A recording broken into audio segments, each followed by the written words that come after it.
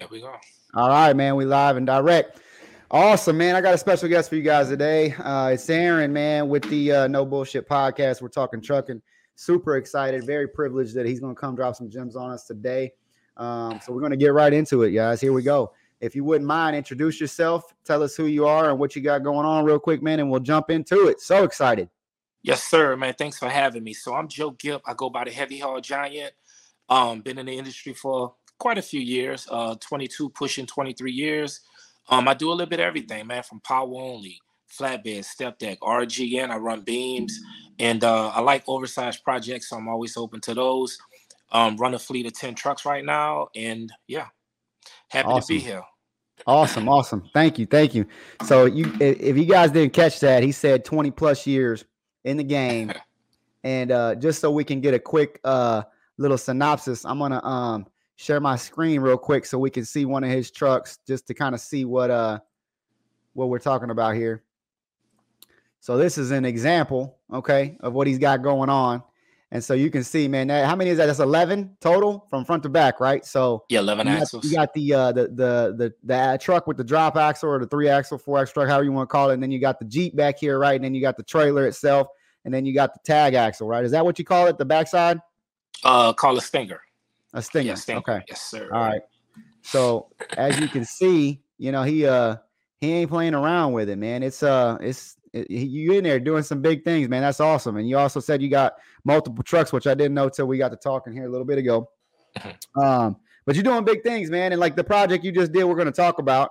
But let's get into you, man. Let's get into who you are a little bit real quick and kind of what made the light bulb go off and say how I'm going to pick trucking as a career, because it's not a career that everybody picks, and they definitely don't take it to the mountains and peaks that you've taken it to. So can you share a little bit about your background and your journey and what led to, you know, kind of how you got to where you are now, briefly?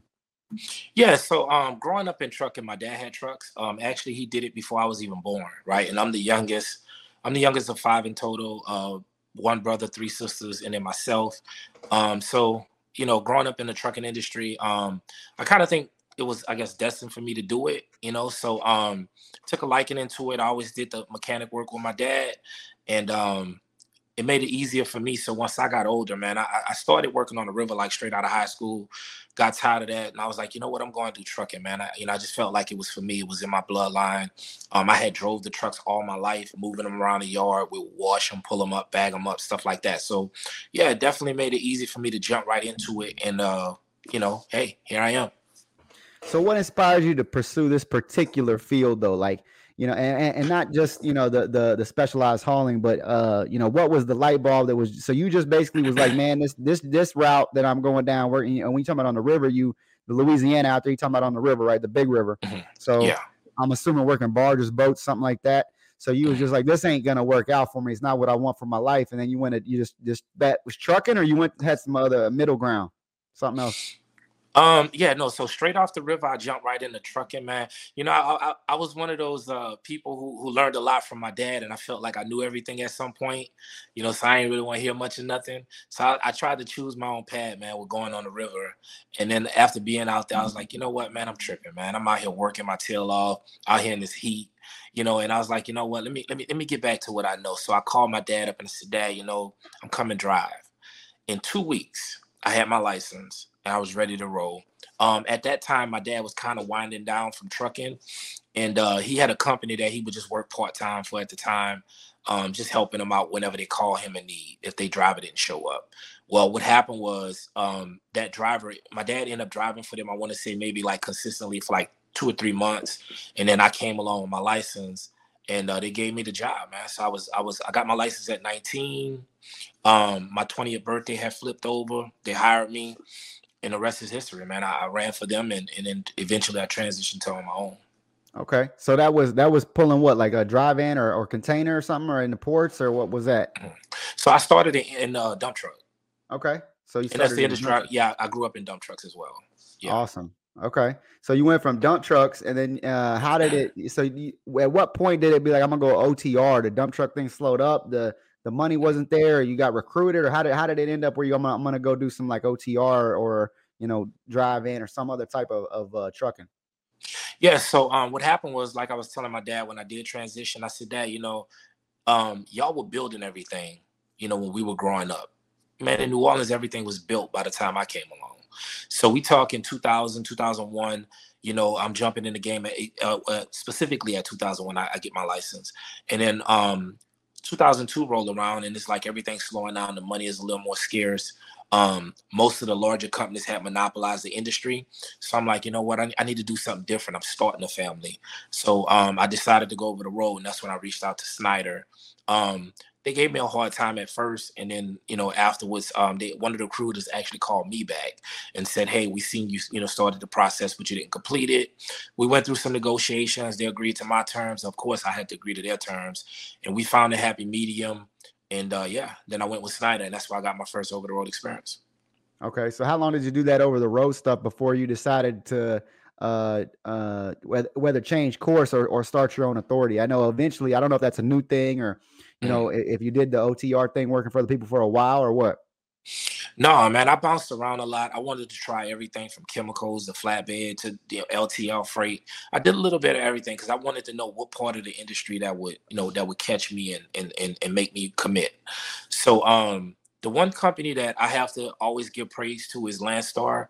2005, I worked with them. I did OTR, and working with them, it taught me about working with brokers because they train you to negotiate your own loads with their brokers, their in-house brokers. So I did that, and that's when I learned about flatbeds. I had did flatbed before, but that's when I learned the true ins and outs of it, and that's when I learned about heavy haul initially. And yeah, so then from there, 2007. Well, 2005 Katrina hit, so that kind of delayed everything. But then fast forward into 2007, that's when I started my own authority in 2007 initially. Okay, man. So you've been in even having your own authority game for a grip, man. That's incredible, man. Yeah, Again, I appreciate you coming on here dropping these gems. Not everybody. We were just talking about this off camera. Is that even me being in it 10 years, being in it 20 years, and then getting to the level you're at. There ain't many people independently that have done that. There's a lot of 20 year veterans drivers working for people, but not everybody jumps out and is resourceful, wants to start their own company, and then actually succeeds. When, like I said, we were talking about the failure rate being 89% in the first year for independent authorities, right?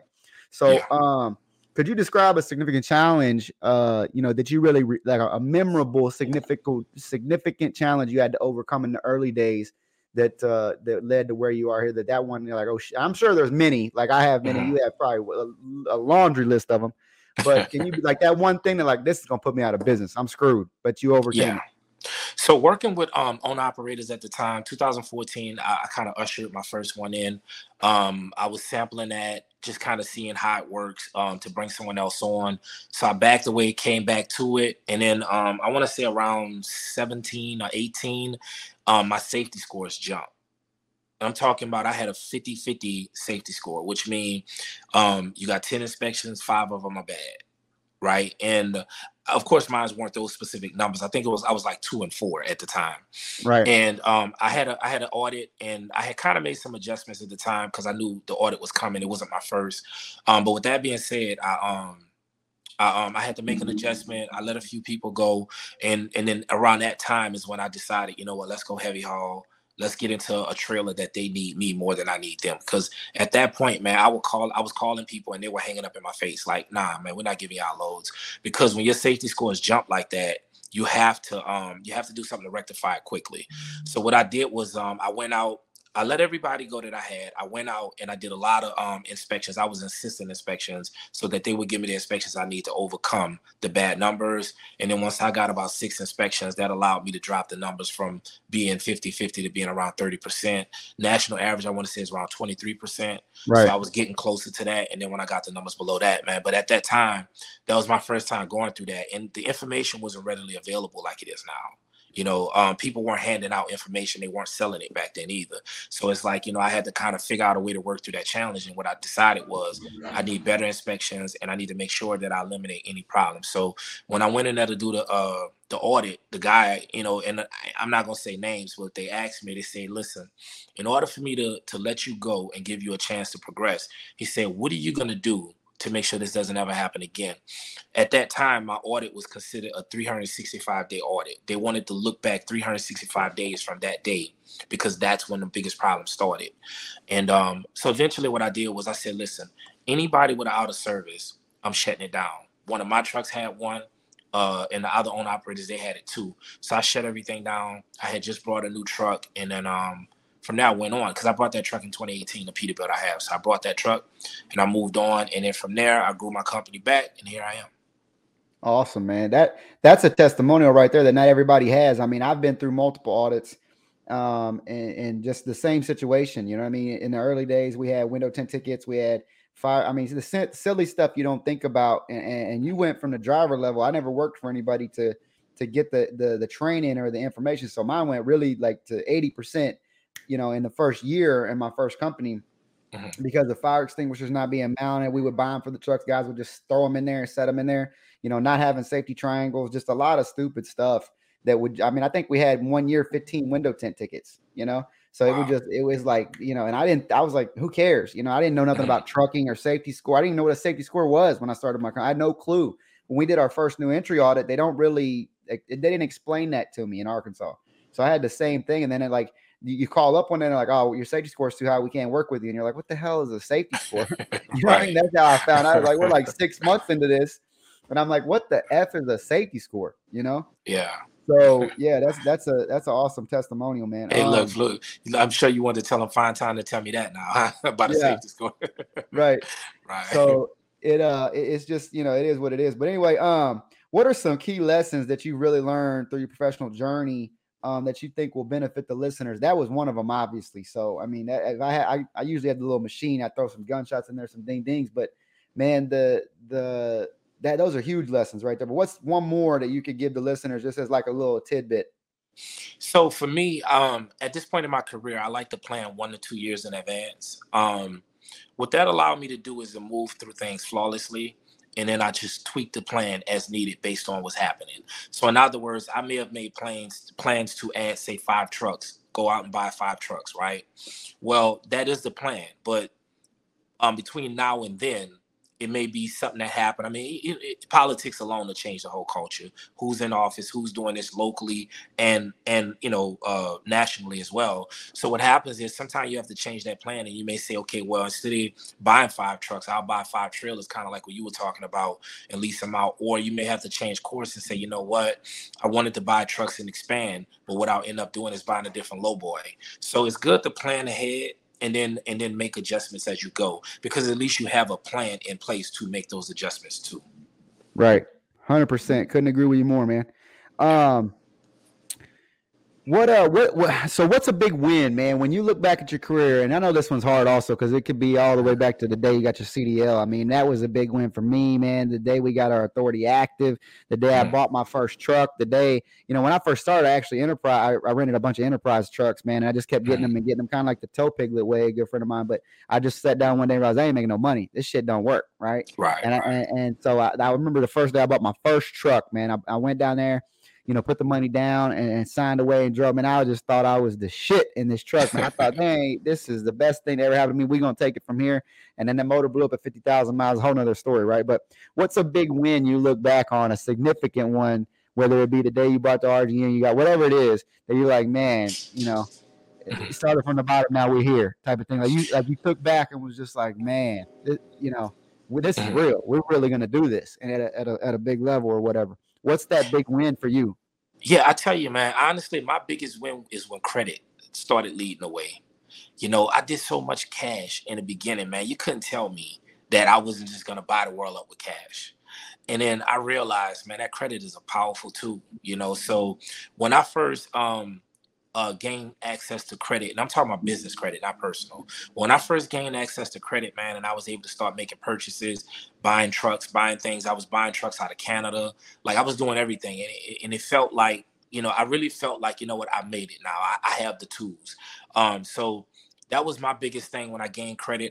Like I said, I started financing equipment, making purchases, and doing things that I couldn't do because I was so old school with it. When my dad would buy a wrecked truck or buy something that needed to be repaired, and we would get out there and rebuild it. And I'm not gonna lie, it was a valuable lesson changing transmissions and clutches and motors and all that stuff, but it's a whole nother ball game, man, when you can just walk in there and finance this stuff and it already runs good. It's already, what it needs to be, and you take off and run it with it. So I would say that was my most exciting moment, man, when I got credit and I was able to just go over there and buy what I wanted, trucks, trailers, whatever. And yeah, I mean, till this day, man, I value that credit like nothing else, man. It's a powerful tool. Yeah. Hey, that is something you're not lying to, and that's another thing that I tell my clients all the time. You can't do any business if you don't start building some business credit right away. And there's credit counseling, credit, all kind of ways to learn how to do that. And a lot of people that come up in the game think that your personal credit is what you have to leverage, and that won't get you very far. Your personal credit in business won't actually get you very far, because when you get to a certain level, it's about what the business can do, what the business is making, and the credit that the business itself has built, which you know that by now. But one of my good friends who's a multimillionaire, I mean, he can go in anywhere and buy anything and buy 10 of them on business credit because of how well he's paid his business bills and how long he's had that business credit established now. And it's been, 10 years of just, a huge amount of business credit. And like you said, it changes the game. It really makes things possible where you can walk in and get good interest rates and good leverage and buy equipment that you need when you go get a contract or whatever, So you're 100% right there. Couldn't agree more. What emerging trends do you see happening right now? And I know everybody's going to, you might even lean back on the heavy haul thing because, Watt, all these guys, Benny's in it now. I did a bunch of stuff on YouTube. There's a lot of people doing it. C1, everybody. But what other emerging trends do you see in the industry right now or coming? So honestly, I'm not even going to talk trucking on this question, right? Not so far as a specific niche. I think it's becoming a clear line between major and minor. I think that if you're jumping into trucking now, you're gonna have to start planning different. It's not just buy a truck, get a trailer and take off. A lot of the companies in between are suffering. Like those mid-tier companies are suffering. And I think the majors are making sure that happened by lowering the freight. If you think about it, freight used to be in sections, in tiers. And a little guy, like you said earlier, dominated, I want to say 85% of the industry so far as the trucks on the road. The major companies had to rely on the little guy. Okay, now the major companies are drawing a clear line by saying, we're either going to move the freight or we're going to hand the freight off, but we will touch the freight. Okay, and what they're doing is they're eliminating all competition that can be close to them. So if you're not in a percentile of a couple thousand trucks already, and you're in that 100 truck range, I think what's happening is they're squeezing down on the prices. Because if you notice, the little guy is not falling. We're feeling the effects, but we're not falling at the same rate that all the companies in the mid-tier are falling. So I think if you ask me about trends, I think the new trend is going to be a clear line divide between the majors and the minors, and everything in between is getting squished out. I could not have said that better. That is the most articulate answer that I've heard in a while, because I'm telling you, strong will survive. You got to get the right knowledge, the right information, the right leverage. And, we were talking about that a minute ago, that the negative narrative everybody's painting on the internet about doom and gloom. I'm so tired of hearing it, because just because there's so many companies that don't run a good business or don't have the right knowledge or aren't willing to learn, innovate, and adapt, the rest of us is just, we're out here slitting throats. It's too easy for us, because we know that, hey, when times get tough, we got to get lean. We got to do the right things. And we made the plans to not over leverage, to not get in bad positions for times like this. It sounds like you're definitely a man that makes those type of decisions, and I couldn't have said that any better. I mean, that's perfect. You're 100% right, and I think that after COVID, it became a independent market, right? Like we could name our price on the load boards, $4.9. I ain't taking it. I want $5 a mile. Well. Supply and demand, and that's in anything. I don't care if you're selling widgets, if you got a landscaping company, you got whatever, a fishing charter, it's supply and demand, right? So now it's a customer market and a shipper market, right? So the brokers, the customers, and the shippers have the power, and there's a lot of capacity. So if you ain't a good negotiator, or if you have too much leverage, or your cost to run is too high and operate, I'm sorry for you, but that's economics. 101, like you said. But what really does suck, and it does bite all of us in the ass, is that us at this level, we can't really compete, because they're the ones out there. They have a control of the market, right? There's more of us as far as trucks on the road, like you said, but they're the ones out there that have the power to legislate. They're the ones out there going to the meetings. They're the ones out there meeting with Walmart and these other companies and saying, give us that $100 million freight and then let us handle it from there. We'll take care of the headaches. And then they're keeping all the rate. We just did a load that came down. We ended up going direct and cutting the broker out, but we had a 18 and a half wide load that originally paid 25 and we accepted it at 15 and then worked our way up. I found who the customer was and just cut. It was a new broker. So we just cut them out, went straight to the top and got it for the 25, but they was trying to keep $10,000 and not do anything. You know what I mean? Right. On the load. And I mean, if we would have really done that load at 15 and not for the 25, by the time we paid escorts and police escorts and permits and everything else, man, there ain't enough meat on the bone for the heavy haul guys, but they're trying to do that. They really are. Yeah, I agree. Yeah, big time. And so I think just like you're setting yourself up right, putting the right stones in place to step on and to be set up right. And then from here on out, I'm the same way. I think, like we were talking earlier, there's so much piece of the pie. I'm not going to give up my portion as a lease on company or anything like that. You ain't either. So the broker's got to go. That's the only person, and then you got to go to the customer and say, hey, I'm not ever going to be the cheapest, but what I do comes with results. My name, I'm going to have a truck there and we're going to do what we say we're going to do. And if we don't, we're going to tell you we can't do it. And we're not going to send a truck in there and you don't have to worry about it. Right. Whereas you want to go cheap, you're going to get cheap results, Yeah, I agree. Yeah. So, one of the things that I love to ask everybody that comes on the show, because I want to get in your head and kind of see how you think. And you're I've studied you now for a little bit. You're a very articulate individual. How do you approach decision making? That's something that's super important. How do you, when problems or difficult issues or just even day to day, things happen, how does Joe approach decision making day to day for your company and your the way you do things? Right. Yeah. Good question. Honestly, the first thing I like to do when I'm encountered with an issue, problem, good or bad, right, is I want to look at a positive outlook on it. So I want to find the positivity in it. For example, let's just say I was running a lane, hypothetically, and maybe I wasn't aware of something, but I had ran that lane 1,000 times and got away with it, right? And then next thing I know, I learned about it. Like, for instance, when what is it called where you pay for the amount of trucks that you have every year? UCR. UCR, right? I didn't know about that. And I got away with it for years. Okay. I don't mean to sidestep you, but that's so fucking funny you brought this up. So we didn't pay our UCR because every year we forget. And you know how we find out? They usually stop a truck at the scale house. Okay. Or you can't order your permits, right? Right. That's so funny that you bring that up. And we just literally yesterday, right? We're going to Pennsylvania, or no, we're going through Kentucky with this 18 and a half wide going to Pittsburgh from Houston. And everybody cleared all the permits, clear. We get to Kentucky and they're like, oh, you didn't pay your UCR, you can't get your permits. And I'm just like, damn, I told, because my wife handles that. I was like, but it's November. What the hell? Like, because that usually comes out, I think, in February, March or something.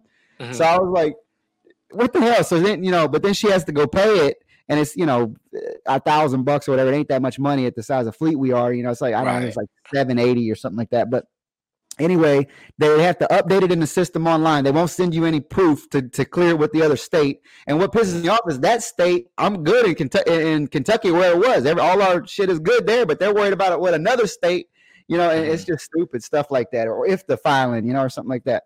But that's funny. We didn't pay our UCR, so we couldn't order a permit. I'm like, how does this even come up? This late in the year.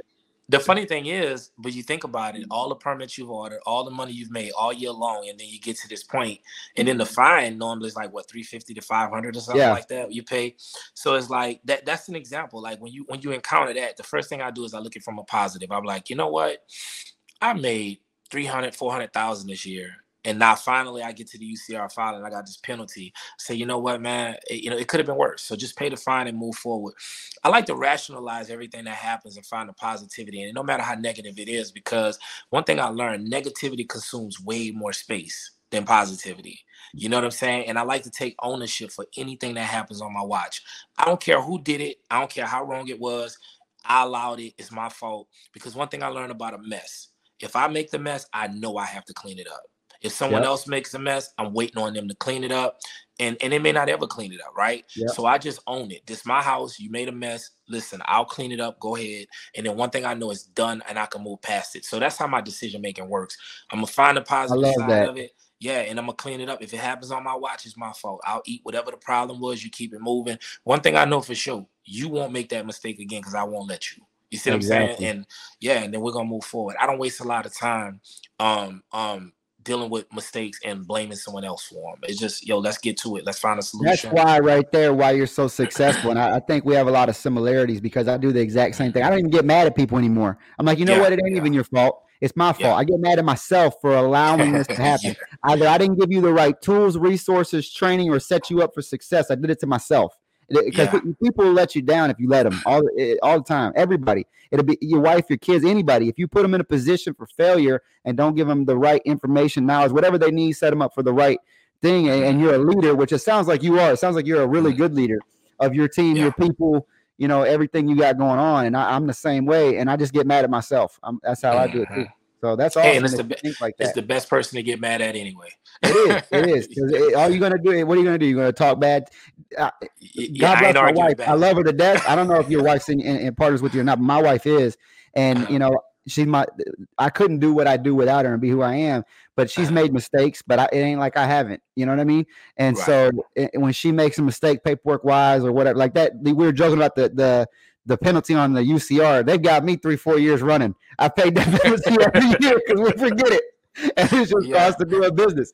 And I'd be like, damn, but what am I gonna do? I'm gonna get mad. If I really wanted it done, I'd micromanage it, put a reminder on my phone, I'd do something, right? And I But don't. So you know how you fix that? You just tell yourself, there goes her steak. yeah, yeah, exactly, right. And you Yeah. just keep it moving. That's all you can do, really. I mean, Yeah. because Yeah. you Don't can't even at the say end it of the day, you loud. can't bring that into the bedroom, so it ain't gonna Yeah. work for you. Yes, So sir. that's what it is, man. That's 100% why you're successful. And if Uh-huh. anybody that's watching this is looking at like that picture I just showed on Instagram with uh his truck and equipment, you don't get to that level. You do not get to that equipment. You do not get to that level of decision making without thinking like that. That man Right. holds himself accountable and he owns his shit and he deals with it. And that's how you get it done at that level. So Yes, sir. um, man, one we want to get into because this is personalizing you now, and I love to do that and actually, give flowers and personalize you. But who do you look up, mentor? Who do you look up resources wise? Can you recommend books, resources, influential figures? I know you said one that I've actually got a bunch of tattoos and stuff about in another video, but who do you look up to? Who has kind of been an influence in your life? Celebrity, personal, book, anybody that's made a profound impact in your life, your thinking, which ultimately leads to where you're at in your career. Yeah, so I can't do an interview or even answer that question on any platform without first acknowledging my pops, man. Um, One thing he did do is he didn't speak in the time, he spoke in advance because he felt like if you made it to that point in life, then it'll make sense to you then. So to this day, I still live by things that he said to me. You know what I'm saying? And I use that as a constant reminder that, you know what, I'm 42 now. So and I remember him saying something XYZ to this effect. And then when I see it in real life, that conversation comes back to me now. And I look for it now because, I know now from being younger and those times have, met up with me. But just a person who's outside of that inner circle of mine, The Rich Dad Poor Dad. Love that book. Powerful.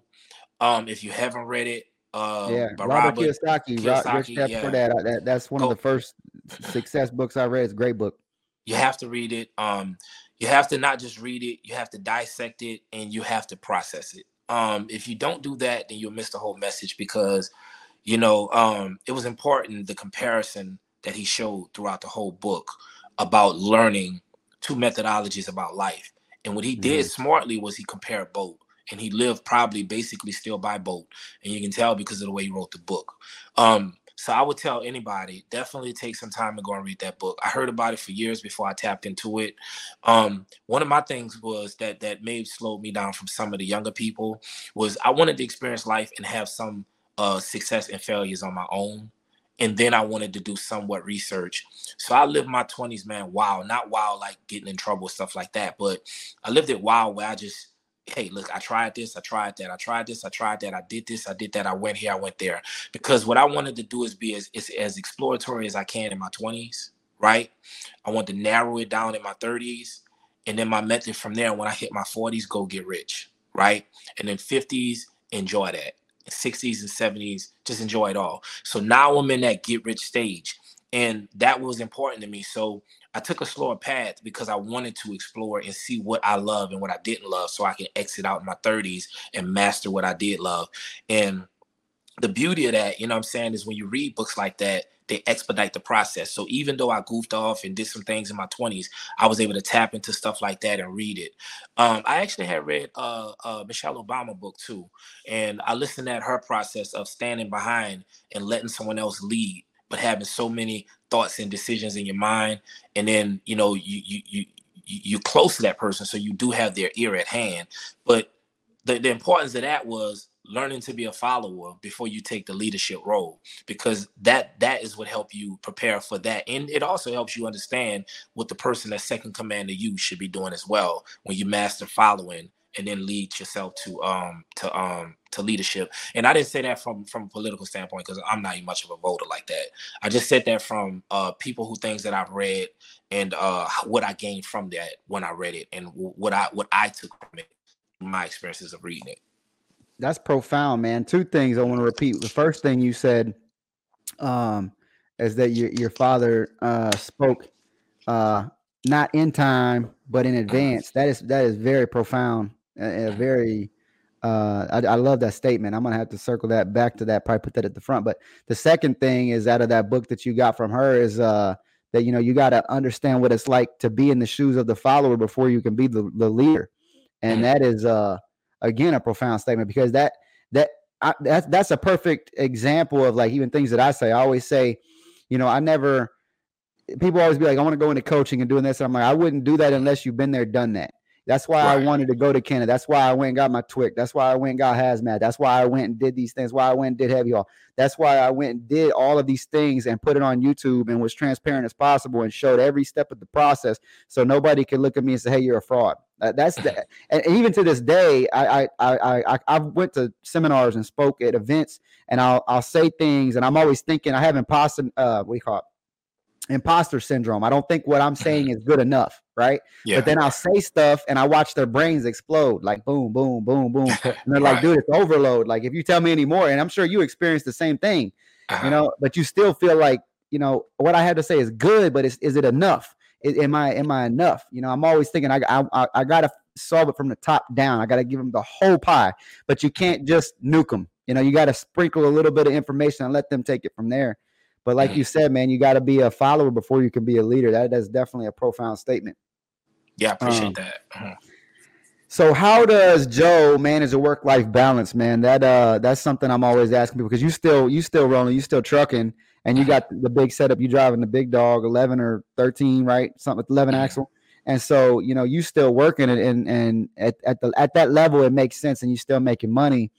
But how do you manage a work-life balance? You got a family, you told me you got daughters that, going to school, all that kind of thing. How does Joe manage that? So one of the things was I grind real hard when I was young, right? I did a lot of running. So what I did was I worked my way, of course, to heavy haul because it's not something that I have to go out and do every day anymore. With other trucks running, of course, that helps balance that out. And then now with the heavy haul, man, like for instance, last month, I did 2 loads, and man, those 2 loads, net take home, I want to say put me somewhere around 50K. And so what that allowed me to do was I could take the rest of the month off. You know what I'm saying? So now I'm almost an average what they call him soccer mom. I'm a soccer dad. You know what I'm saying? Look, I pick up my kids, man, I drop them off as much as I can. It allows me a lot of opportunity, man, to be home. So you got to run up that ladder as fast as you can when you get the opportunity, because the further you get up the ladder, the rate per mile goes up.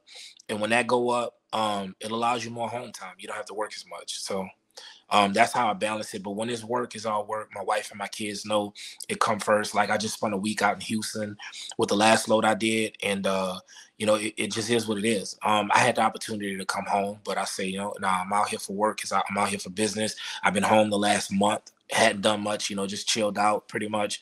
So yeah, when it's work, it's work, and then when it's play, it's play. My wife and I, we're in a transition because we have older kids and younger kids. So I have a daughter that just left for college. I have a son that graduated a couple years ago, and I have a son that's graduating now, this year. And then we have two younger kids.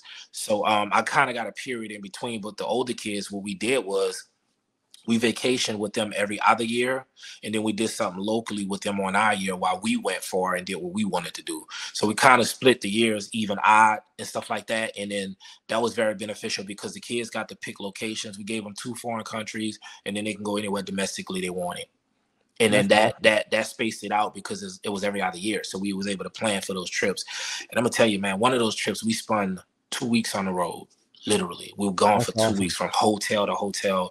We went from we left New Orleans, Birmingham, Louisville, Kentucky for a family reunion. We stopped over in Detroit, my wife's hometown. We went to Toronto. We stayed over in Mississauga. We went to Niagara Falls. We went to New York, DC, and we stayed in Jersey the whole time we were in New York. So we kind of hit both areas, DC, and the last stop was Lookout Mountain. Right, when we got to Lookout Mountain in Tennessee in Chattanooga, the kids were like, nah, keep going. We're not stopping anymore. Just keep Right. going. We want to go home. So it was pretty fun, and it was a cool experience because we did everything from touring the Capitol. We tried to get passes to get in the White House, but we didn't get approved at the time because it was like, I think when we applied, it was so late. Yeah, I But we think you did got get to the do that. Capitol. My buddy just did that. I just went to New York, but it's funny how me and you probably the same. We've been all over the country, Mhm. but we never really stopped to enjoy the country. Right. Sometimes you can with a truck, but it's hard. And I've been Mhm. through DC a bunch of times, and I've always wanted to do that. But my buddy, we were talking about it. We just went on a trip to up to New York. I did the city. I've been through New York a million times. Never went to New York Mhm. City and explored it, and I finally got to do that. But the same thing with DC. But he just went and did that. He had the same trouble. He said you got to do that like 3 weeks in advance in order to make it happen. Yeah, you want to definitely be in advance when you do it because if not, they won't approve you. And it was cool though. We got to see the Capitol. We went to we seen all the states and we stood by states on the little walkway. I can't think of the name whether the water is in between or whatever. But it's been so long since I went. Yeah, that's where the But Lincoln anyway, Memorial is and all that over there. yeah, And yeah, exactly. Exactly. So we did that. So it was pretty cool. But we had some cool experiences. The main thing is like for us, I'm the biggest kid on the trip.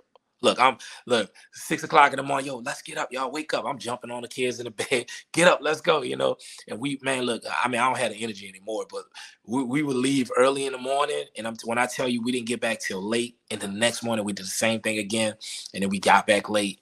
And like I tell my younger kids, I said, well, y'all your older siblings got to fund me. Now y'all about to get the responsible me. So, right. but yeah, nah, it was great, man.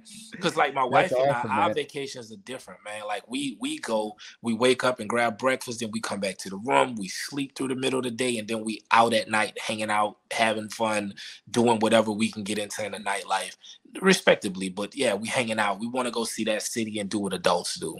Right, So, but yeah, right. that's how I balance it, man. I work hard and then I play hard. Yeah, that's Yeah. that, and I say that all the time when clients call me, or you see the upset negative narrative of the down economy recession right now. Everybody talking about it, and I say, look, man, life's about setup. You didn't set it up Mm, right, and it sounds like you had it. You're setting it up right, and you making the plans to mm, live life the way you want to. Even like saying taking the time to go out with the wife. I'm a big proponent of that. You got to go back to why you got together in the first place. It wasn't just for the kids; those are secondary. Unfortunately, you got to remember why you did. Why y'all mm. got together, fell in love, whatever. And you got to do that by going on date night and going out. Otherwise, it don't, in my opinion, make a marriage work long term. Yeah, Uh, yeah. I heard somebody say you got to date your wife, regularly. right. Once a month, y'all should go on a date. So, we don't get to date a lot, like go out at night, but I do go out to, I take her to lunch all the time. Like Yeah. whenever I'm And that, home, we'll that go out to that's lunch. all it Yeah. takes, man, is going to lunch, and when my wife or Hmm. my kids in school or was in school, they're homeschooled now, but when they were in school, I live by the beach. We would go get breakfast, drop them off, go get breakfast on the beach at least 2 days a week. Hmm. And then come back we're also business partners basically. So we're Hmm. always some days we're adversaries more than we are a team. You know what I mean? So that Right. that little bit of time makes all the difference. Yes, Um, sir. so man, let's jump into the heavy haul side of things. I know everybody wants to hear that. Everybody wants the Hmm. numbers. You got the followers. Everybody that you're good friends. Actually, somebody put your name out as far as a mentorship that was recently on and said that you helped them out a lot. but you seem to be definitely one of the top heavy haul guys in the game that's really probably doesn't have the notoriety that you should have yet. I'm sure, like as we spoke off camera, that it's going to happen for you and it's going to blow up, and you definitely deserving of it. But you just did a big load, right? There was the Houston one that you put on there. It was like 18 tall or something like that. It was a big load, a lot of service in the load, a lot of escorts, a lot of permits, a lot of things go into a load like that, right? Can you talk about that for a quick minute? Yeah, sure, Like what sure. goes into it?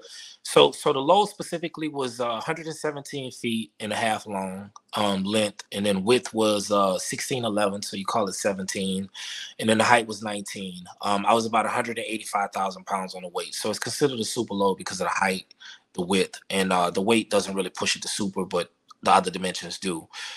We planned that trip for about 2 months.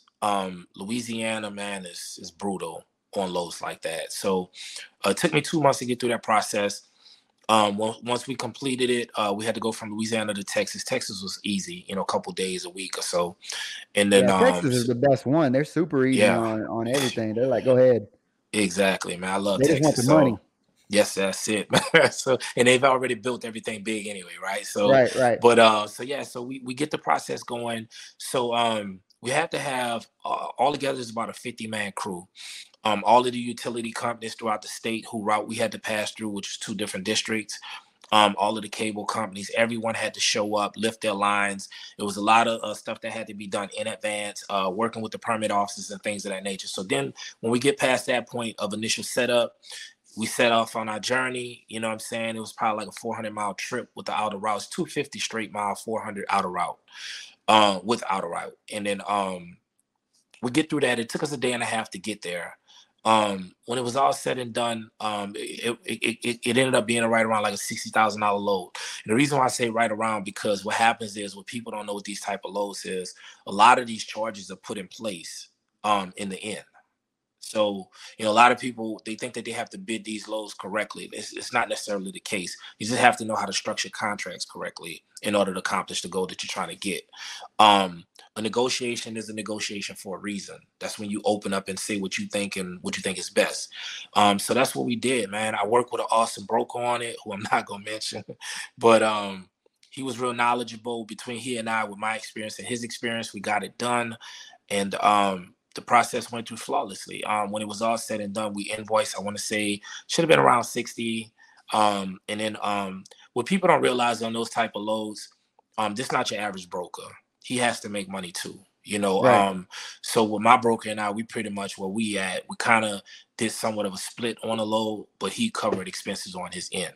You see what I'm saying? And then he was able to take whatever he was able to save. So if he was able to cut costs and get the guy for cheaper, hey, that's fine. Just give me my half and you deal with all that over there on your own. A lot of expenses were upfront. So you're talking probably somewhere in the neighborhood like $20,000 worth of expenses.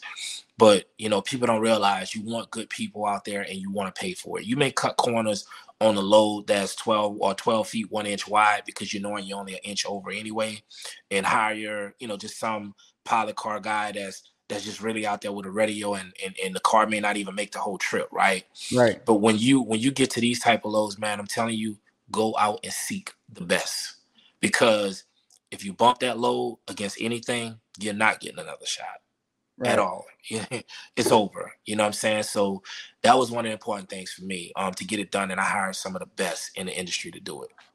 So another thing that is kind of like a fallacy in this industry is everybody. I don't know if it's because everybody online doing the heavy haul stuff, or even myself, who I don't know how many of us to blame, but everybody wants to get into it, right? I've had a few guys here lately come lease on with us that went out and bought equipment, and they just wasn't built for the oversized space, right? But how, and this one particularly, you said the broker covered the expenses, which is awesome. That all doesn't always happen though. But in a case like where you got to front that, people don't realize that you got to pay all that out. Those escorts don't have factoring companies like we do. Those and you can't get an advance to pay them. And then also, like say you got to buy permits. There's no factoring company's going to front you to pay permits, right? Some states you got to be bonded when you get into super load status, but let's just assume we're talking about a regular load, not a super load. All this stuff has to be paid. A lot of the escorts, they want Cash App, Venmo, Zelle, whatever cash on as soon as it reaches destination. And in our case, we got to factor or wait, or maybe we're not factoring, you're doing quick pays. Maybe you're doing, you're stable enough that you're just waiting on the check to come in 30, 60, 90 days, whatever. But you still got to front all that cost. So on other loads that I know you're astute enough or stable enough in your business to cover that stuff now, like we are. How do you manage that? Is there a line of credit for that? Is there you put it on a credit card? You got cash that you built up over the years? Because people don't think about it. They think they can buy a trailer, buy a truck, and now I'm doing heavy haul, and I got a factoring company and a fuel card. But that's not going to get you the job done, is it? No, it's not. And just one correction on the load. So the broker did not cover the whole cost. It's just going to come off his side. I got What you. happened Okay. was, we negotiated what I was going to pay and what he's going to pay.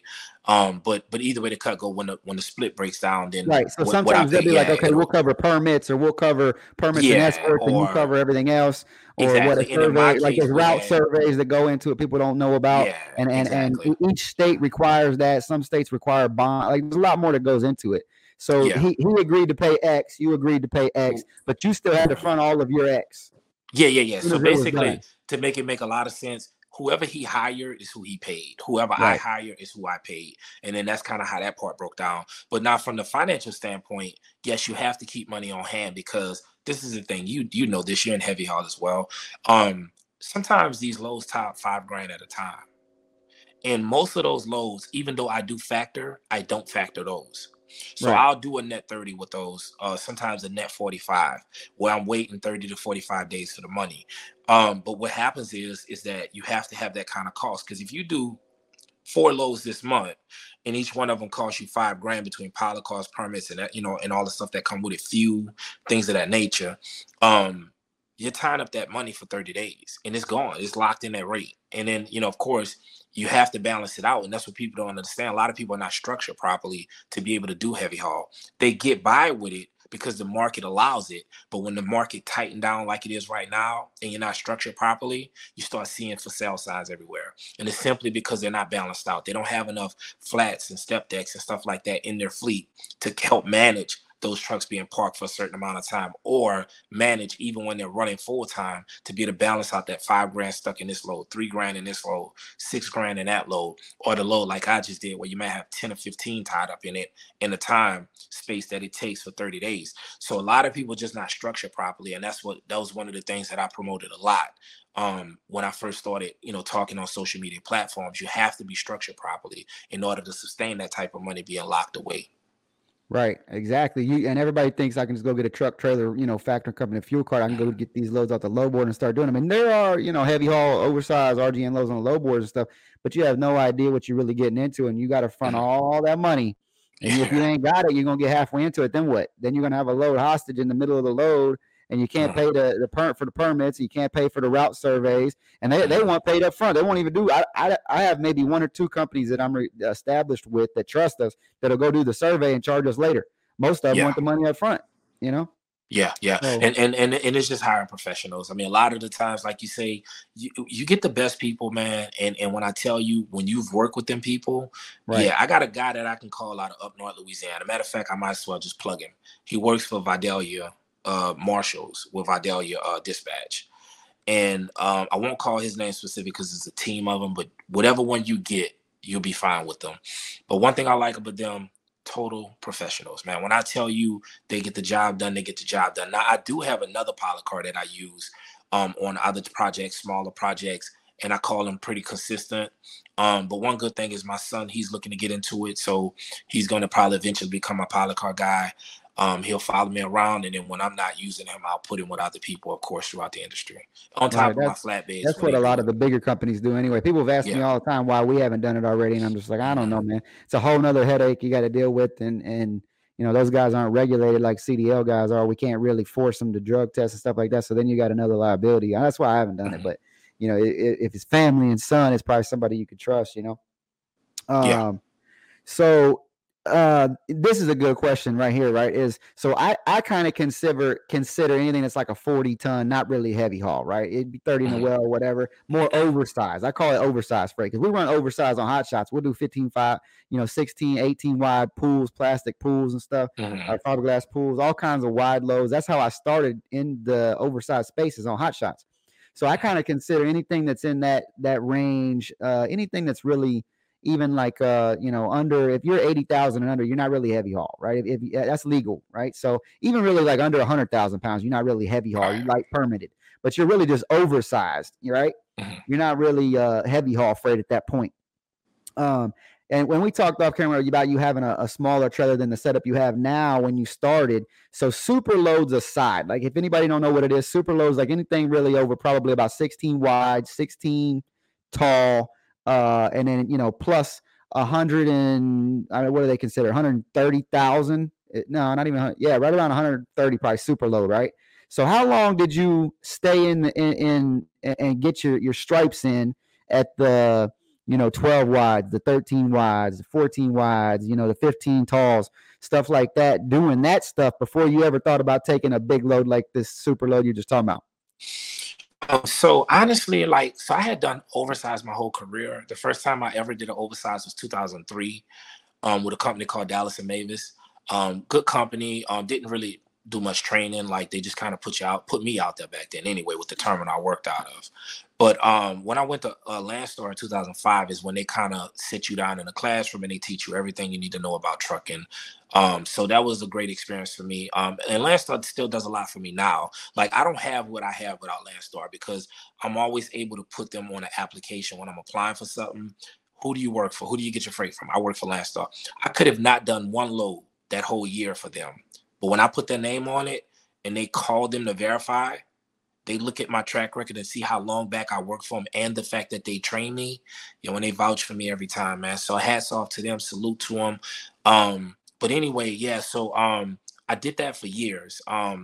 With the flatbed, I had no desire to move up into heavy haul. Just be honest with you.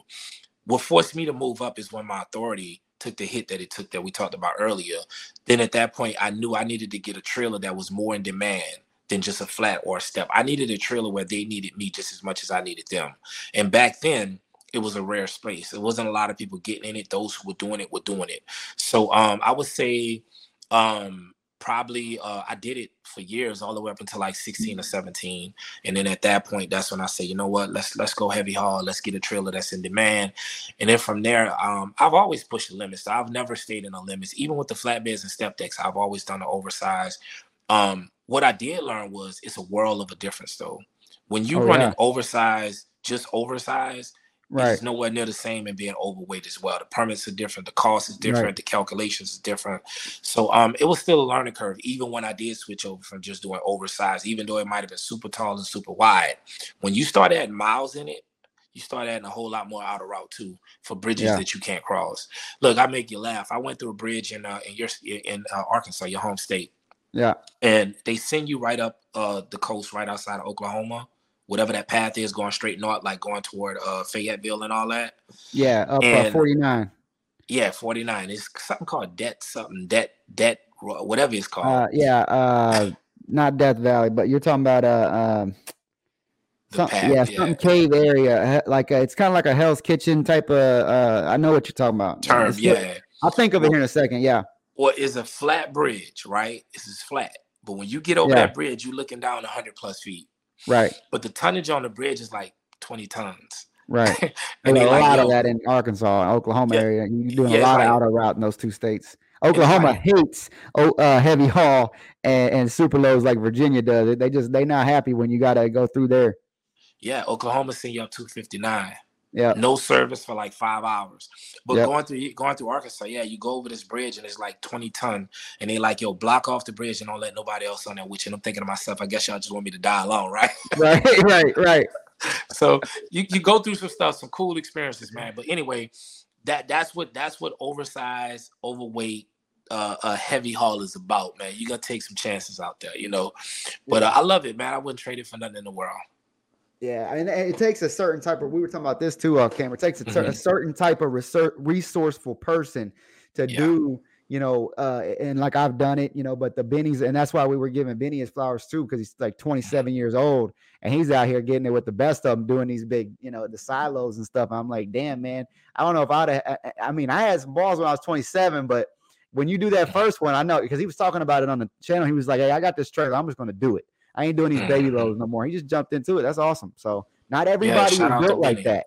Yeah. Not everybody's built like that to do that. They see the money, and everybody thinks it's a get rich quick scam. But like I asked him, like I asked Wad, they don't give that money away, do they? Nah, not at all, man. You got to know what you're doing, man. Yep. And when you get that one shot, yo, don't mess it up. Yep. You can't mess up, man. And it ain't even that. It's the 1, it's the 2, it's the 3. You get a lot of at bats, and you got a short window. And it's not that you can't mess up, because you can mess up anything. I mean, I've messed up. We flip lows. I've had guys. I haven't personally, thank God, knock on wood, messed up, crashed, done anything in my career ever. Thank God. Actually, I say that, and I was pulling a wide load. I hate to even say this on camera because I always try to have like a perfect record, but I took a mirror off this year on an old man's truck. He got close. I was pulling a combine, and it just think the wheel there, the spindle, because it had duals, but they had the outsides off, and it just tinked his mirror and broke his mirror all the crap, and I had to buy a mirror. But that was the first time in my career ever, 10 years, being on the road and stuff, that I ever had anything come close like that to happening. But man, I it wish I happens. could You say can the make a same. mistake, but you got to remedy it, and you can't make it early in your career. You know what I mean? Yeah, I tell you what, man, my one blunder, for real blunder. I was going through Mississippi years ago when I first jumped in heavy haul, and I had an overheight load. I did 2 of these. The first day I did the exact route. Went through the fuel station. Some of them got an open top fuel lane, and the Right. rest is covered. Right. So I told myself, I'm not gonna fuel here. I turn off one road and you make a quick immediate right. So you turn left and make a quick right. I made that left, my phone ring. It's my wife. I answer that phone. It My always mind tell happens. me, Distracted. Pull stop in and there. get your fuel. And then when I went through the lane that was covered, as opposed to the open top, I said, wait, stop. You already say you're not getting fuel. Went straight through the lane, and then the front part passed. The rear of the trailer, there was a big old hitch about 1 inch wide, steel metal. Man, when I tell you that canopy came with me, it came with me. You know what I'm saying? But hey, it happens, man. It look, happens. I tell my wife now, you better not call me ever again. Right? That's how you be wanting to do it. But look, But it was a 1-minute phone call, because right after I right. hit that canopy, she was gone. All right, babe, I'm gonna let you focus. Oh, Exactly. really? And you just sitting here with your head in your hands, like, man. Yeah, 30K, Yeah. man, 30K. I told my insurance company, I said, y'all gave them suckers 30,000 for that. I said, I could have put some nails in it. Yeah, exactly. Oh man, I could go on stories for days about stuff like that too. Yeah.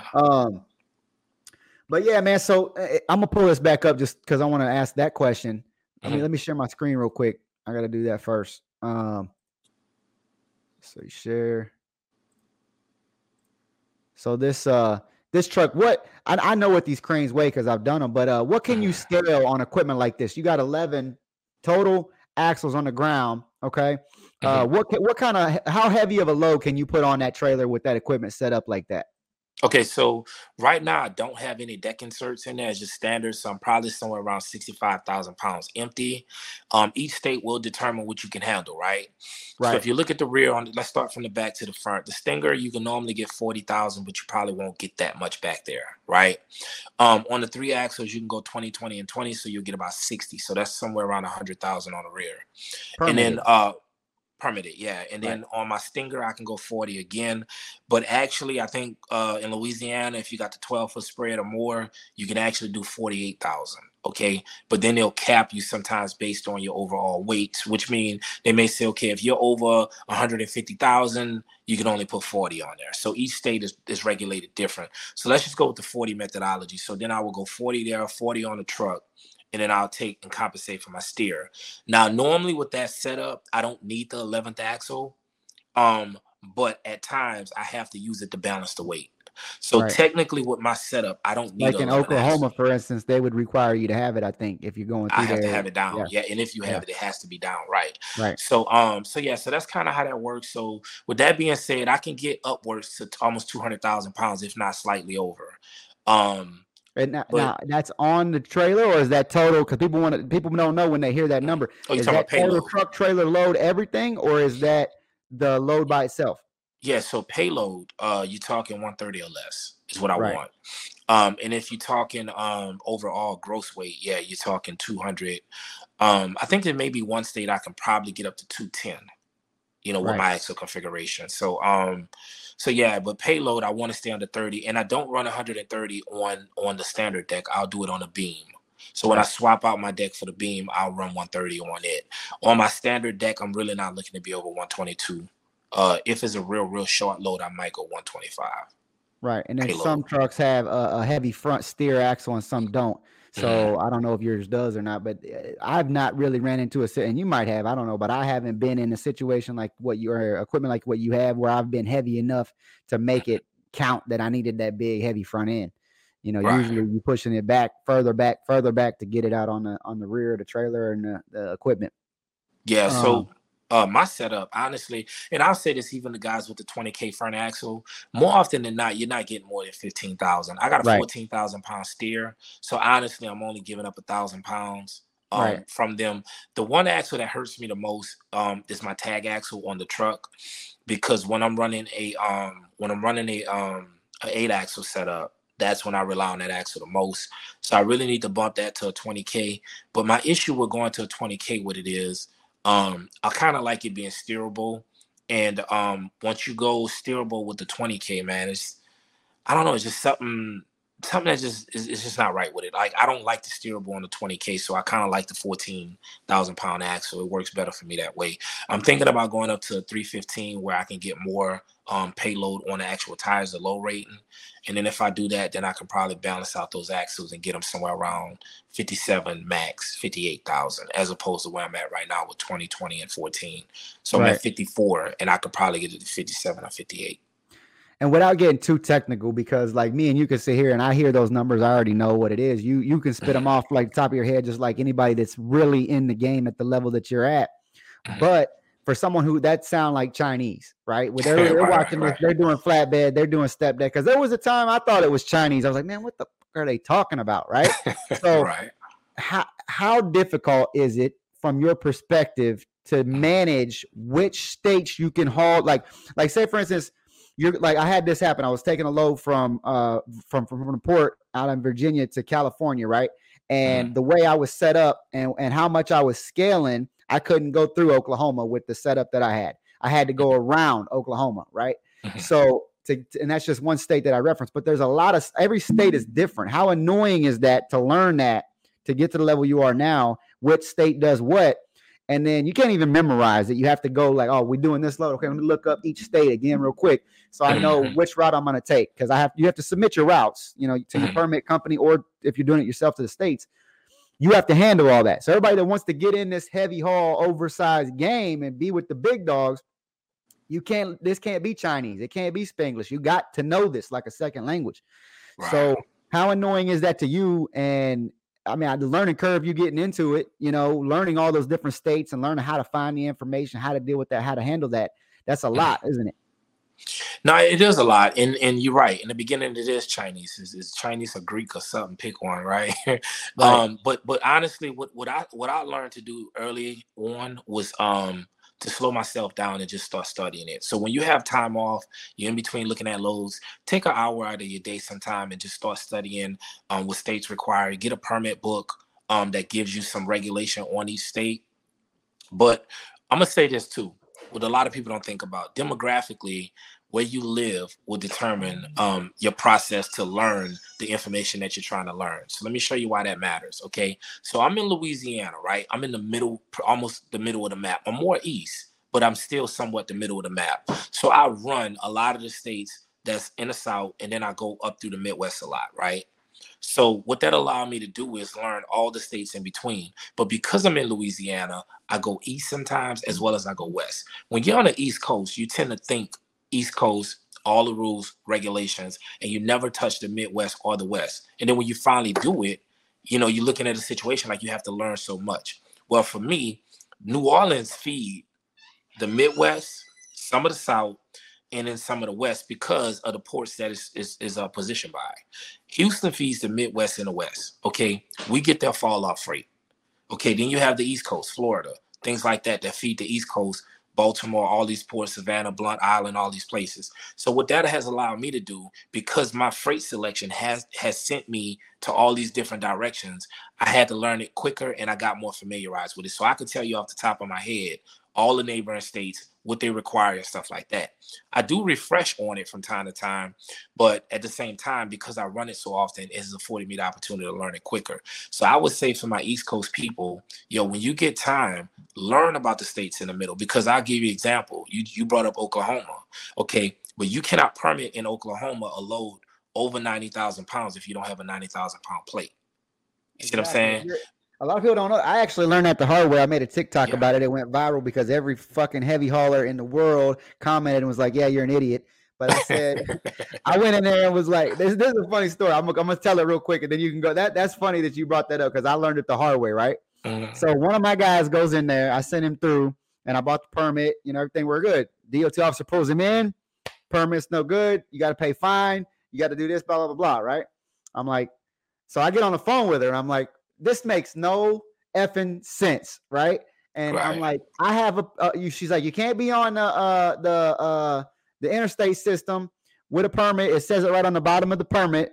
If you didn't know, I guess we missed that part. It says that the cab car must be maxed out in the state in order for the permit to be valid. And she said, you're not registered at 90,000 pounds. I said, no, I'm not. I'm registered at 80,000 pounds or whatever. I think it's 90. It's either 90 or 98 or something. Each state can let you go like, Maine's 120 or something, 115. Nebraska's like 110. They're all different levels. They got to be maxed out on your IRP cab car. So I didn't know this. We're arguing back and forth. She said, you can't do this, blah, blah. I said, yeah, but that's why I bought a permit. I got a permit to run through your MF and state. I paid all the money. I'm good. She said, no, you ain't good. She said, your permit ain't no good. I said, then why the hell did you sell it to me? You know what I mean? Like, so we going back and forth. And basically, I made a TikTok about it, and I I got trolled, but I don't care. I left it up; it's still out there.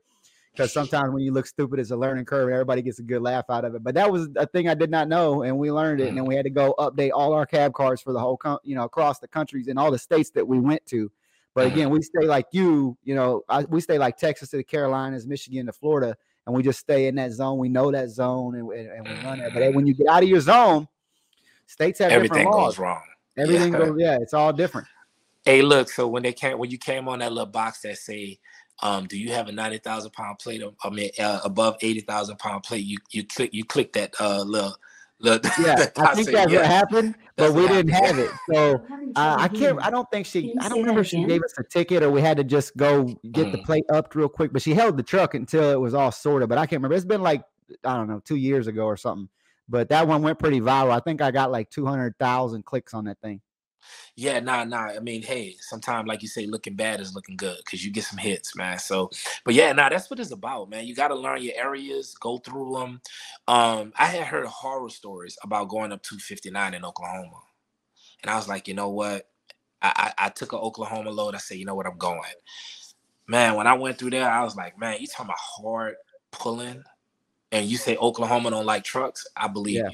Yeah, they tried to kill my truck out there, man. But I said, you know what? On the way back, I talked to this old timer, and I said, man, you know what? I'm going to get that auxiliary transmission. And he said, well, fella, he said, I drove trucks a long time. I said, yeah, but I need them 500 gear ratios. He said, yeah. He said, that'll work. He said, that'll buy you about 5 more minutes before you overheat anyway. Man, he said, you go overheat anyway. But he ain't lying, man. He ain't lying. But you learn these things, man. Trial and error has been the best teacher to a lot of us.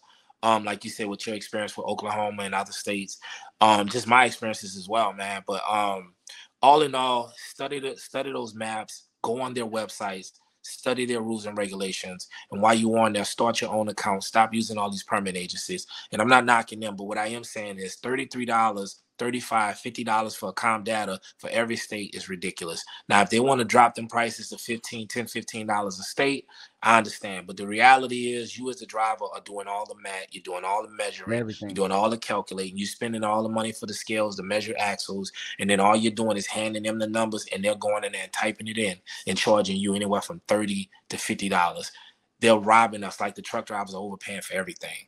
And Yep. a lot of people just do it willingly, and they don't realize, for the people like myself who took the time to learn, you're kind of making it harder on us, because when you got one agency that's doing things in mass numbers, and then you got this one person who's considered a problem because he want to do it himself and save money, then what happens is you become the problem of the industry. You see what I'm saying? Because, well, why are you doing it when everybody else is using this? So just master your craft, man. That's my advice to everybody, from learning states, learning permits, learning the trucking industry. Master your craft, and don't be afraid to exert it when you do master it. You save a lot of money, and you gain a lot of experiences too.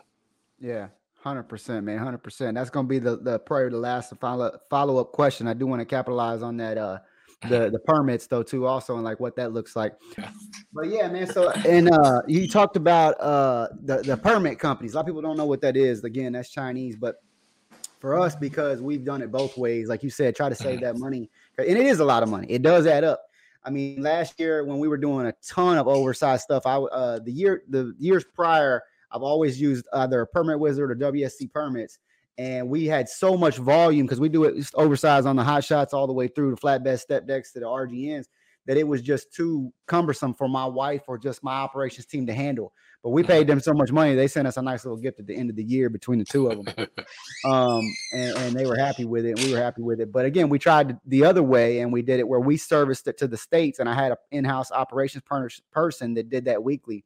And it does save a lot of money, where you can almost hire that person full time, and then when they're not doing that, you can have them doing other things. But there's a learning curve there also. So when I'm teaching oversized to people in the beginning, I'm like, hey, go get you a permit service, let them handle it, because you don't have no clue what the hell you're talking about or doing. And you need to figure it out, whether it be hot shot or if you just went got a 40-ton, low boy or a flatbed step deck. But so from your experience and what you're saying you do now is you pretty well handle it yourself, right? Yeah, so I learned it in stages, just like what you're speaking of. I learned heavy haul and portioned it out to permit agencies. What I learned real quickly was I wanted to get away from that, because what happened was I ended up doing it in Louisiana specifically for like a long period, where I would go drive out to Baton Rouge and pick up. They used to sell you like a little paper that you handwrite, and it was Mm-hmm. like $10 a page. And then when I learned, I'm like, whoa, so you mean to tell me all the stuff that they've been asking me on the phone, basically I'm doing all the work and they're filling out a paper and Right. submitting it. So then when I learned that, I was like, so I could do this. So then what happened was, most of the states you run through, permit agencies have already started you an account. So you end up having an account, you're just not the one that's controlling it. So I Right. started reversing all of that and controlling my own accounts. The two states that took me the longest to gain access, well, three states that took me the longest was Florida, because I just hadn't did a Florida permit. And then Tennessee was one of the toughest. And then Ohio was tough, because Yeah. at the time the insurance company that I had a 500-mile radius.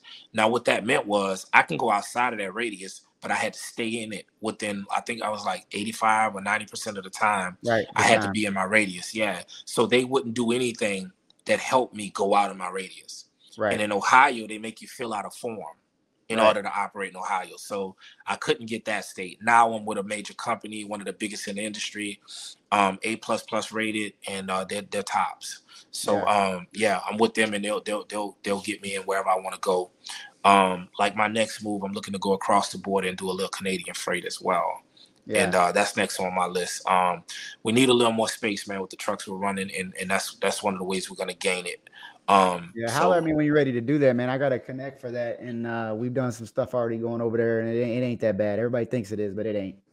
yeah, well, Um, I'm looking into it, so we definitely can talk off camera yeah, and get caught but up yeah, on for that. sure. The Ohio is a pain. Ohio is a pain in my ass Yeah, every day. It seems like, man. And I'm actually yeah. born and raised in Cleveland, Ohio, until I was about 13, and then we moved, or I was about 11 actually when we moved to Arkansas, and I pretty well finished growing up over there. So I always say I'm from Arkansas, but I'm was born in Cleveland, Ohio, right outside Okay. the city, actually, in a little town outside of Lorraine called Elyria. You probably been through there on 90, but Hmm. or going that way, but California is a pain in the ass too. And then Pennsylvania, man, they just, that's a good example of, and you were talking about, the permit companies doing it for you. Some people don't even know that, like, when you get into the super low status, some of the states, for instance, Pennsylvania, they won't let a permit company do it on your behalf. You have to Yeah. do it. They just won't accept it. Like, no, we'll let them do other shit, but they can't Hmm. do it once it reaches super low status. Accountability. Yeah, Right. that's And what then they you got to want. be You got to be bonded and the other form, a whole bunch of other paperwork. But then also people think I'm gonna go get a trailer, right? Let's just say I'm a new guy. You give it. The last question is, what would you tell for some new people getting in the industry? And everybody's like, oh man, Joe's the king of the heavy haul shit. I'm gonna do what he's doing, or C1 or Watt or a Benny or any of these guys, right? Mhm. And I'm gonna go get a truck. I'm gonna go get a trailer. I'm gonna start doing oversize, right? I'm gonna do heavy haul. They don't even know. And what's your recommendation to tell them what to do, or what advice would you give to them? But they don't even know. You go to get set up in these states like you did back in the day. It ain't like I'm gonna buy this or get this load on the load board, book it or whatever, and then go do the load. Sometimes you might be 2 weeks to a month before you can even get set up to haul that load through that state. Right. Once you're set up, you can get the permits, right? And even like Tennessee, they just hired a bunch of people. But man, I've sat at the border of Tennessee for 4 friggin' days because they just like, and there's no phone you can call. They just send an email. That's all they got. Hey, there's nobody to call. There's nobody to answer the phone. You submitted your permit, and it's hurry up and wait. Yeah. That's it. I would tell people you would give to I guess they don't have to be younger, but anybody getting in the game that is going to go get some equipment, flatbed, step deck, RGN, heavy haul, whatever. What advice would you give them right now if you're telling them, this is what you should be doing and how to approach it, decision making wise and stuff like that? This is what I say to that. I would tell people that heavy haul is the pinnacle of trucking. It's the only industry or only niche in the industry that you can take one load and make over $1 million off of, right? So they shouldn't look to expedite that process. I think that there's a set of steps that you have to climb before you get there. So lose that expectation that you're gonna just jump in and do that. And I know there have been people that has jumped in and did it, but they've done it with a lot of help. Trust me. So with that being said, understand that I look at the trucking industry just like a game of poker, right? I don't play poker because I'm looking to get rich or I love the money. I play poker because I love the game and money is the prize. You see what I'm saying? Right. Master the process and the money will come with it. Anytime you put anything else in front of that, man, I'm telling you, you're cheating yourself. If you chase the money in any industry, you're gonna get the money, but how long will you hold on to it? You see what I'm saying?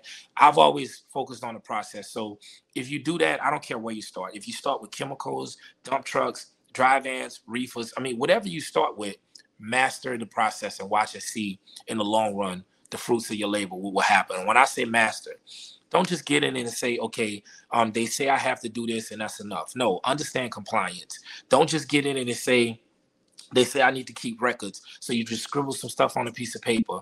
When I did my first safety audit, you know what I did? I was 30 minutes late to the audit. I did a load and it pushed me 30 minutes out. The guy was blowing me up who was doing my audit. And I told the guy, I said, man, chill out. I got it all on the computer. We're going to go through it like this. He said, oh, really? He said, well, you better go through it like this since you're telling me to chill out. When I showed up, he had scheduled 2 hours for me to do my interview. When I left, we still had an hour to spare, and I got there 30 minutes late. But everything that he told me he wanted to see, I typed it in, and it popped up. Show me your last MCS 190 update. Show me this. Show me your accident report. Show me the documents where you fill this out. Show me this. Let me see your logs. Most of that time was spent him flipping through my old school paper logs. We laughed and joked so much that I knew for sure. I gave him, they only wanted, I want to say 3 months of logs. I gave him about 6 months to a year of logs because I had 1 or 2 missing. And I said, well, if he find these 1 or 2 logs in his stack, because I didn't have time to do it because I got there late. But if he find these 1 or 2 logs in his stack, I guess I'm busted. So I'm just saying, focus on the process, man, master the process, and you'll be surprised with the results you'll end up with. But if you chase the money here, I'm not here to tell you don't do it that way. Only thing I'm going to tell you is don't expect longevity when you do it that way. Man, that's that again, you hit the nail on the head every time I ask you a question, man. That's how you know this guy ain't playing around. He's been in the game. He knows his shit because, even Watt said the same thing. Nobody wants to respect the process anymore. Everybody wants to everybody wants to be, like you said, at the pinnacle right now, and it's not possible. It's just not. You're not going to not know shit about trucking and go buy the setup that this man has that we just showed and just jump into this shit. You're not. And if you do, it ain't gonna be long lived. It's just not. It's not possible. I don't think it is. Do you think that if you take yourself back to day one and just like here it is, have fun, go start a business, do this low 60,000. You think you could just do it day one? Just got your CDL fresh out of CDL school? Nah, I'm I not don't even think I ready. could have. Yeah, I don't growing up think in trucking, I had been around it all my life, but I wasn't ready. Like people don't even realize I got a guy up in front calling out calls, sometimes 2 and 3 and 4 lights ahead, power lines, etc. And he's telling me, "Yo, Joe, zigzag this light. Make sure you're in the left lane. Turn that curve. Zigzag around these cars. Go all the way around between cars 2 and 3." You see what I'm saying? We got police out there moving around. You have bucket trucks flying around you on the left, flying around you on the right. Nah, man, it take a certain set of patience, a certain set of calm. I got a rear pilot car calling out to me. My son's following behind us in one of my trucks because he has boards and diesel and right stuff like that. support, right. Yeah, so I got And then 50 it took you people out two here. months to facilitate getting ready to move this piece. You know what I mean? Exactly. That it's like, come on, man, you just ain't gonna get to this level without putting your But time in and earning your stripes. but one more thing too, and then it's the improvise. Even though I had a pilot car run a route survey for me, by the time we made it to one of the intersections, they had cones in the road and they had parked the emergency vehicle with the thing telling people to veer Right, left. Okay, we had to improvise. So we had to go right, through a parking lot, jump over a curve. But because I had blocks already, knowing that this could happen, we were able to go through it flawlessly. So, right. you can plan for everything and still things go wrong. And that's when experience kicks in, man, because when you panic, it's over already. It's a wrap. You know what I'm saying? Once you panic, it's too late. Right. Yeah. So take your 100%. time. Yeah. 100%, man. Yeah. So I mean, you guys heard it right here, man. This guy, I'm glad we were able to do this again. I appreciate you so much for coming on, man. Huge inspiration.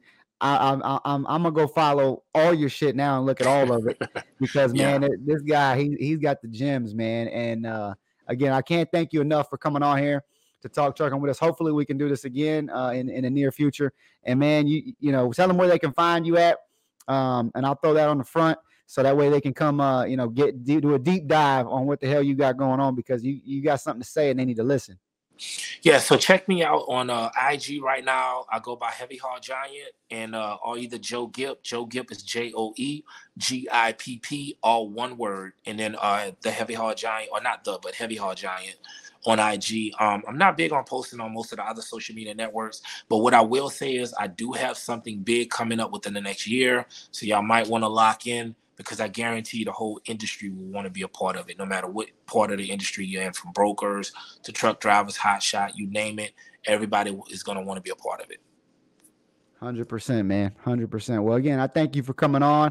So, what's next, man? You're going bigger and better. You're going to get the big, big, big stuff. I mean, you're already doing big stuff, but you're going bigger and better from here, right? I mean, that's the Yeah. goal always, right? Yes, sir. Looking to expand my company, as well as I want to go with a perimeter probably next. That perimeter will probably be a 13 axle setup. And I want to get into that well over 200,000 pound industry. And it costs money, man. Those trailers are 800,000 easily, Yep. so huge investment, but it's not one I haven't made before. Huge investment wise. My last trailer was $250,000. So, and that wasn't including the truck. So I had a $500,000 setup with a $500,000 line of credit. So it was Yep. three more, Right. Yeah. And just level up from there, man. Well, you're making all the right choices. You're making all the right decisions. I'm excited to see what you got going on. I'm excited just to have, the opportunity to do this and sit down and I'm going to keep following you, man, and see where you're going. Yeah. So, But again, I appreciate you, man. You guys know what it is. No Bullshit Podcast. This has been a really inspirational, insightful episode, man. And we got more coming. Add whatever you want. What you got? one more thing before you go, man. You mentioned a lot of my coworkers, man. Different companies, but we all out here fighting the same struggle. Shout out to Wad, Hasha Benny, and C1. Shout out to my guy Elliot taking flight. A lot of these guys out here fighting that struggle every day. A lot of you other guys out there. Shout out to my lovely wife and my children. And of course, I'm happy to be on your channel. Support, show love, pass through, and drop gems. Thank you for having me. Yo, check this guy out, man. He the man, bro. Appreciate you. Yeah, we'll definitely do it again. Hopefully, we have all those other guys too, man. Go tell everybody you know. Ask them how their mom and them's doing, and get them on the channel, man, so we can get the content to the people that need it. Because I think that they see this and think it's a get rich quick scam, and the generals are here to tell them you can get here, but not overnight. And I just love everything that you said Oh, the one last thing I wanted to say, I'm in with this quote because I'm going to take this quote. I'm going to just put it in quotes. Joe Gibb everywhere on Instagram going out now. I pay Yeah. cash for my personal life and I finance my business. What does that mean to you? Closing Hey, statement. listen. Investments cost money when you borrow money, so you want to be making money with it. And if you're not making money off it, why you paying taxes on it? I don't pay interest on things that don't make me money.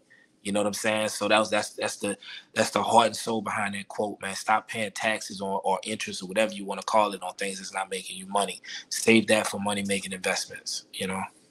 100%. Well, man, we're going to end on that. Pay cash for your personal life and finance your business, man. All right. We'll catch you guys again. Thank you for tuning in and tune into the next one. Salute.